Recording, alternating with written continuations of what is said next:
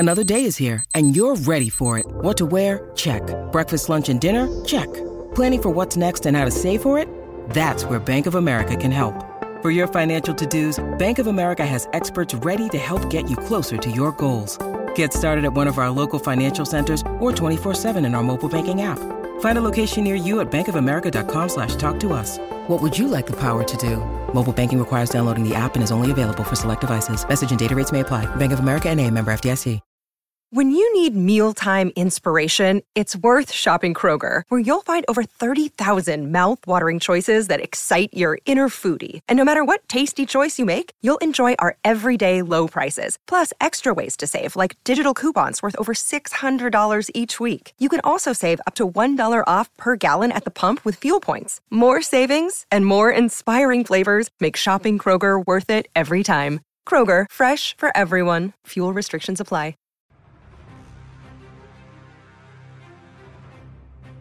I was trying to grasp the moment, and Jeff Battle, who is our associate head coach, is amazing young. He said, "Coach, this is a wrap." With about 1:47, I still thought we were going to lose. And he made me laugh when he said that. I just can't tell you how grateful I feel for our players, our college, our city. It's hard to get to this point. You know, we're just a little school that everybody says, it's Providence. Well, Providence is in the damn building. You're listening to BetQL Daily with Joe Ostrowski, Joe Giglio, and Aaron Hawksworth from BetQL. Welcome back, BetQL Daily, with you right here, Joe O, Joe G, Aaron Hawksworth on the BetQL Network. The voice of Ed Cooley, the head coach of Providence. They're in the damn building, and they're in the Sweet 16 here to take on Kansas. Let's dive into the games here for Friday. Our first thoughts on the Sweet 16. Currently, the number I'm seeing is Kansas 7-point favorite, 141.5 in the total against Providence. I think this is where most people will say the Providence run ends, but you know what I sensed from them the last couple of days, hearing Ed Cooley during the games, you know, when they go to him on the sidelines, I think they took it kind of personal that everyone thought they were flukes. I think he's used this as some sort of, I don't know, rallying cry for his. Yeah, he has. You could almost tell in his voice and the way he speaks, like, yeah, we're not that good. Yeah, no, we're not supposed to be here. Like, whatever. Like, it's almost like he knows what the people have been saying about him, Joe, and whatever. He's using it, and they've looked good their first two games. So this is our world, and everybody in our world that covers college basketball has been talking about Providence, how they're frauds, and it's going to be turned around at some point. Is that reality, though? Is that reality among average college basketball fans, maybe not even a better, just your college basketball fan that's into it every day, not looking at the lines? What they see is Providence team that dominated the regular season. Yeah, they play close games, but they could say they're gritty. This is how they play. Maybe there's something to the coaching with Ed Cooley there. Is that mainstream? What we talk about with sports betting and how they're a lucky team? I don't know. I don't know. Sure. I'm not sure either. I know some people that had them in the Final Four in their bracket. They're not bettors. They're just basketball fans. They're just like casual college hoops fans. Like, oh, look, they won the Big East, right? They're probably pretty good. So I don't know. You know how this works, Aaron. Coaches, they drum up anything they can. I was just going to say, someone would have shown him this, that he could use it as bulletin board material to fire up his team in some epic speech behind closed doors. And you know, it would motivate me, because they're probably thinking, luck, schmuck, like, we'll show you, you know. Well, you know, I think the point still stands. And I know a lot of people are backtracking and saying, all right, we got to give them credit. I was 100% wrong. They won 2 games. Cool. I give you guys credit. They have not beaten a top 80 team in the tournament. Right. Okay. So, I mean, has the luck carried over into the NC2As when most people thought it would not? I would say that it has, by drawing South Dakota State, even though everybody in the world was on them, and it was an impressive win. People were just falling in love with the three-point shooting. That's why everybody was on them, even though Providence was favored in the game. And then you draw Richmond, and they go 1 for 22 on three-pointers. And Richmond, not a top 80 team in the country. They pulled off the upset in their game. And we see so many times after the upset, then it comes back down to earth, and it flips to the other side. I think you could make the case that they were very lucky with their draw as well. So the luck has carried over into the NC2As, and it will end against number 1 seeded Kansas. This is it. It's over here. I would agree. I would pick Kansas to win the game. 7 is the number. It's I think it's a fair number. I would have said 6.5 or 7 before I looked at the game. I feel like this is a good number for this game. Okay, let's dive into UNC UCLA. I'm excited for this game.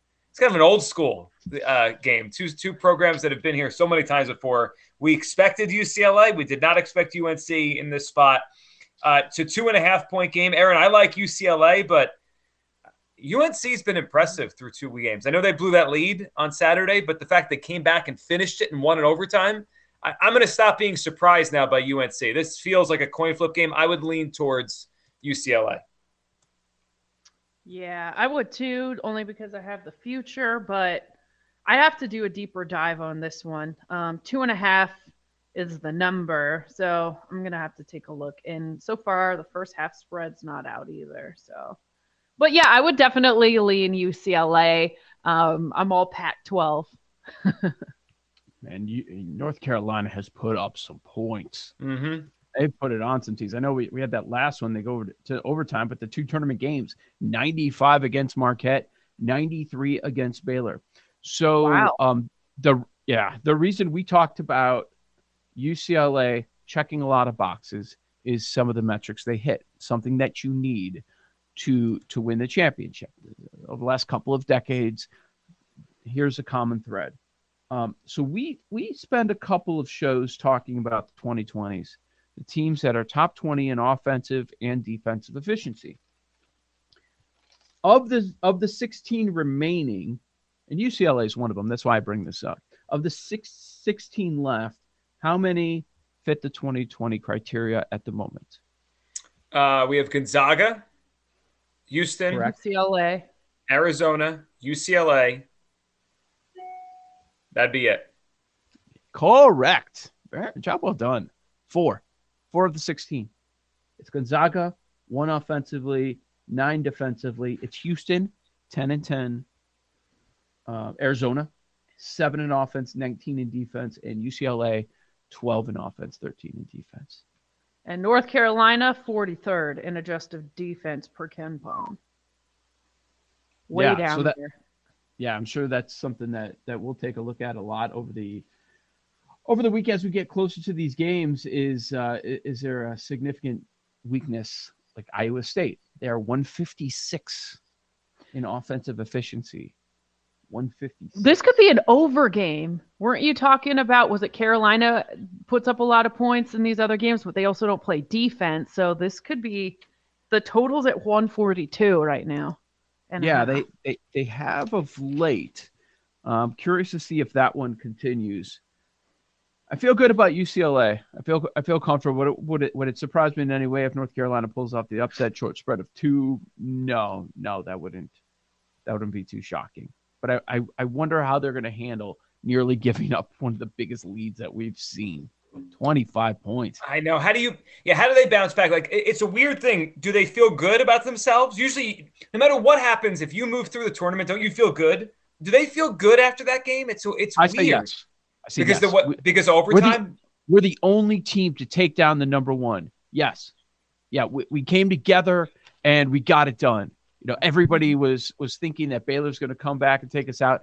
We beat the reigning national champions. I think they feel great about that win. They got out of there. Yeah, that's true. All right, let's jump to St. Peter's Purdue. St. Peter's Purdue here. We're looking at a 12.5-point number. Purdue favored by 12.5 points here in this game. It's a gigantic number. I mean, does this number reflect what St. Peter's has done over the past couple days? They were an 18.5-point underdog to Kentucky. Does the number accurately reflect what they've now accomplished? Does it matter what they've accomplished? Or do we just look at the game as the game? I think we have to look at St. Peter's a little bit differently than we did 6 days ago. We have to. I mean, they beat Kentucky. Adjusted defense, St. Peter's is 28, Purdue 86 per KenPom. Yeah, that's been the issue, but talking about all year with Purdue. Well, and let's not gloss over the Murray State win. They were the best mid-major team all year. Right. That was the team we were looking at as getting to this point and possibly even an Elite Eight run. And they just completely knocked them out. So, I mean, the first MAAC team to win multiple games in the NCAA tournament. I mean, so much is amazing. And then if you look during the season, their best win was what? Monmouth? I think that was their best win. I think it was too. Yeah, that's it. And then they come here and knock out Kentucky in overtime. And then they beat Murray State when the entire world's on Murray State to advance there. KenPom has this as a 10-point game. The point spread's 12.5. Wonder what people are going to bet on that. It was a no-doubter for me. I'm taking 12.5 points. Yeah, the only fear I have is Purdue's offense just gets hot and they can't keep up and they can't catch up. It could get ugly. Yeah, that's get real ugly. That's the worry. But I am with you that I think the right side is St. Peter's. All right, Iowa State, Miami. Are we all on the same side of this? Miami just feels like they're the most, like they're the team. They're the first team that wowed me in this tournament that wasn't supposed to. St. Peter's hasn't wowed me. They've scrapped through a couple games and they've done a good job. But of the lower seeds that have moved through, I'm not wowed by Michigan. Michigan finally is figuring out the talent they were supposed to have anyway. I've been wowed by Miami. Miami took a team down in Auburn that was a top 10 team all year, basically. And the game was never close. Like, they were in control the whole time. Whenever there was any ounce of life, they were faster to the ball. They were more physical. They were better shooting. Miami's good. I like the Miami side of this game. 2.5's the number. Mm-hmm. I think I'm going to be on Iowa State. Their defense is really good. 5th best in adjusted defense, whereas Miami's 128. Or 123rd. Sorry. When you talk about accomplishments during the season, anything we say about Miami, you could probably say for Iowa State, but the offense isn't that great, so people don't mention it as much. I would say it's coming from the better conference. They've beaten some top teams. Miami took out Duke, and they had a close game against Duke in the ACC tournament, which was impressive as well. They also beat North Carolina in the regular season. But if you look at Iowa State, they beat Texas Tech. They beat Texas. I mean, and now LSU, Wisconsin. That's not the easiest to pass. I agree. We figured Wisconsin was a pretty good fade. So I do like Miami in this spot, but I'm not going to completely write off Iowa State. I understand why a lot of people are on them. We are talking about a top 5 defense in the nation, and that carries the weight tournament time.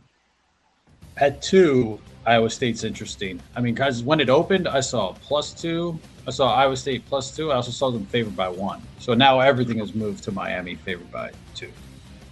And I get that. I do too. That's gonna be a fun game. The late game on Friday night. Joe G, Aaron Hawks with BetQL Daily right here on the BetQL Network. We'll talk hoops, college hoops. Jimmy Patsos joins us next. We'll talk all things tournament. One of our favorite guests next on the BetQL Network. These Joes are helping you bet like a pro. It's Joe Ostrowski, Joe Giglio, and Aaron Hawksworth on BetQL Daily from BetQL.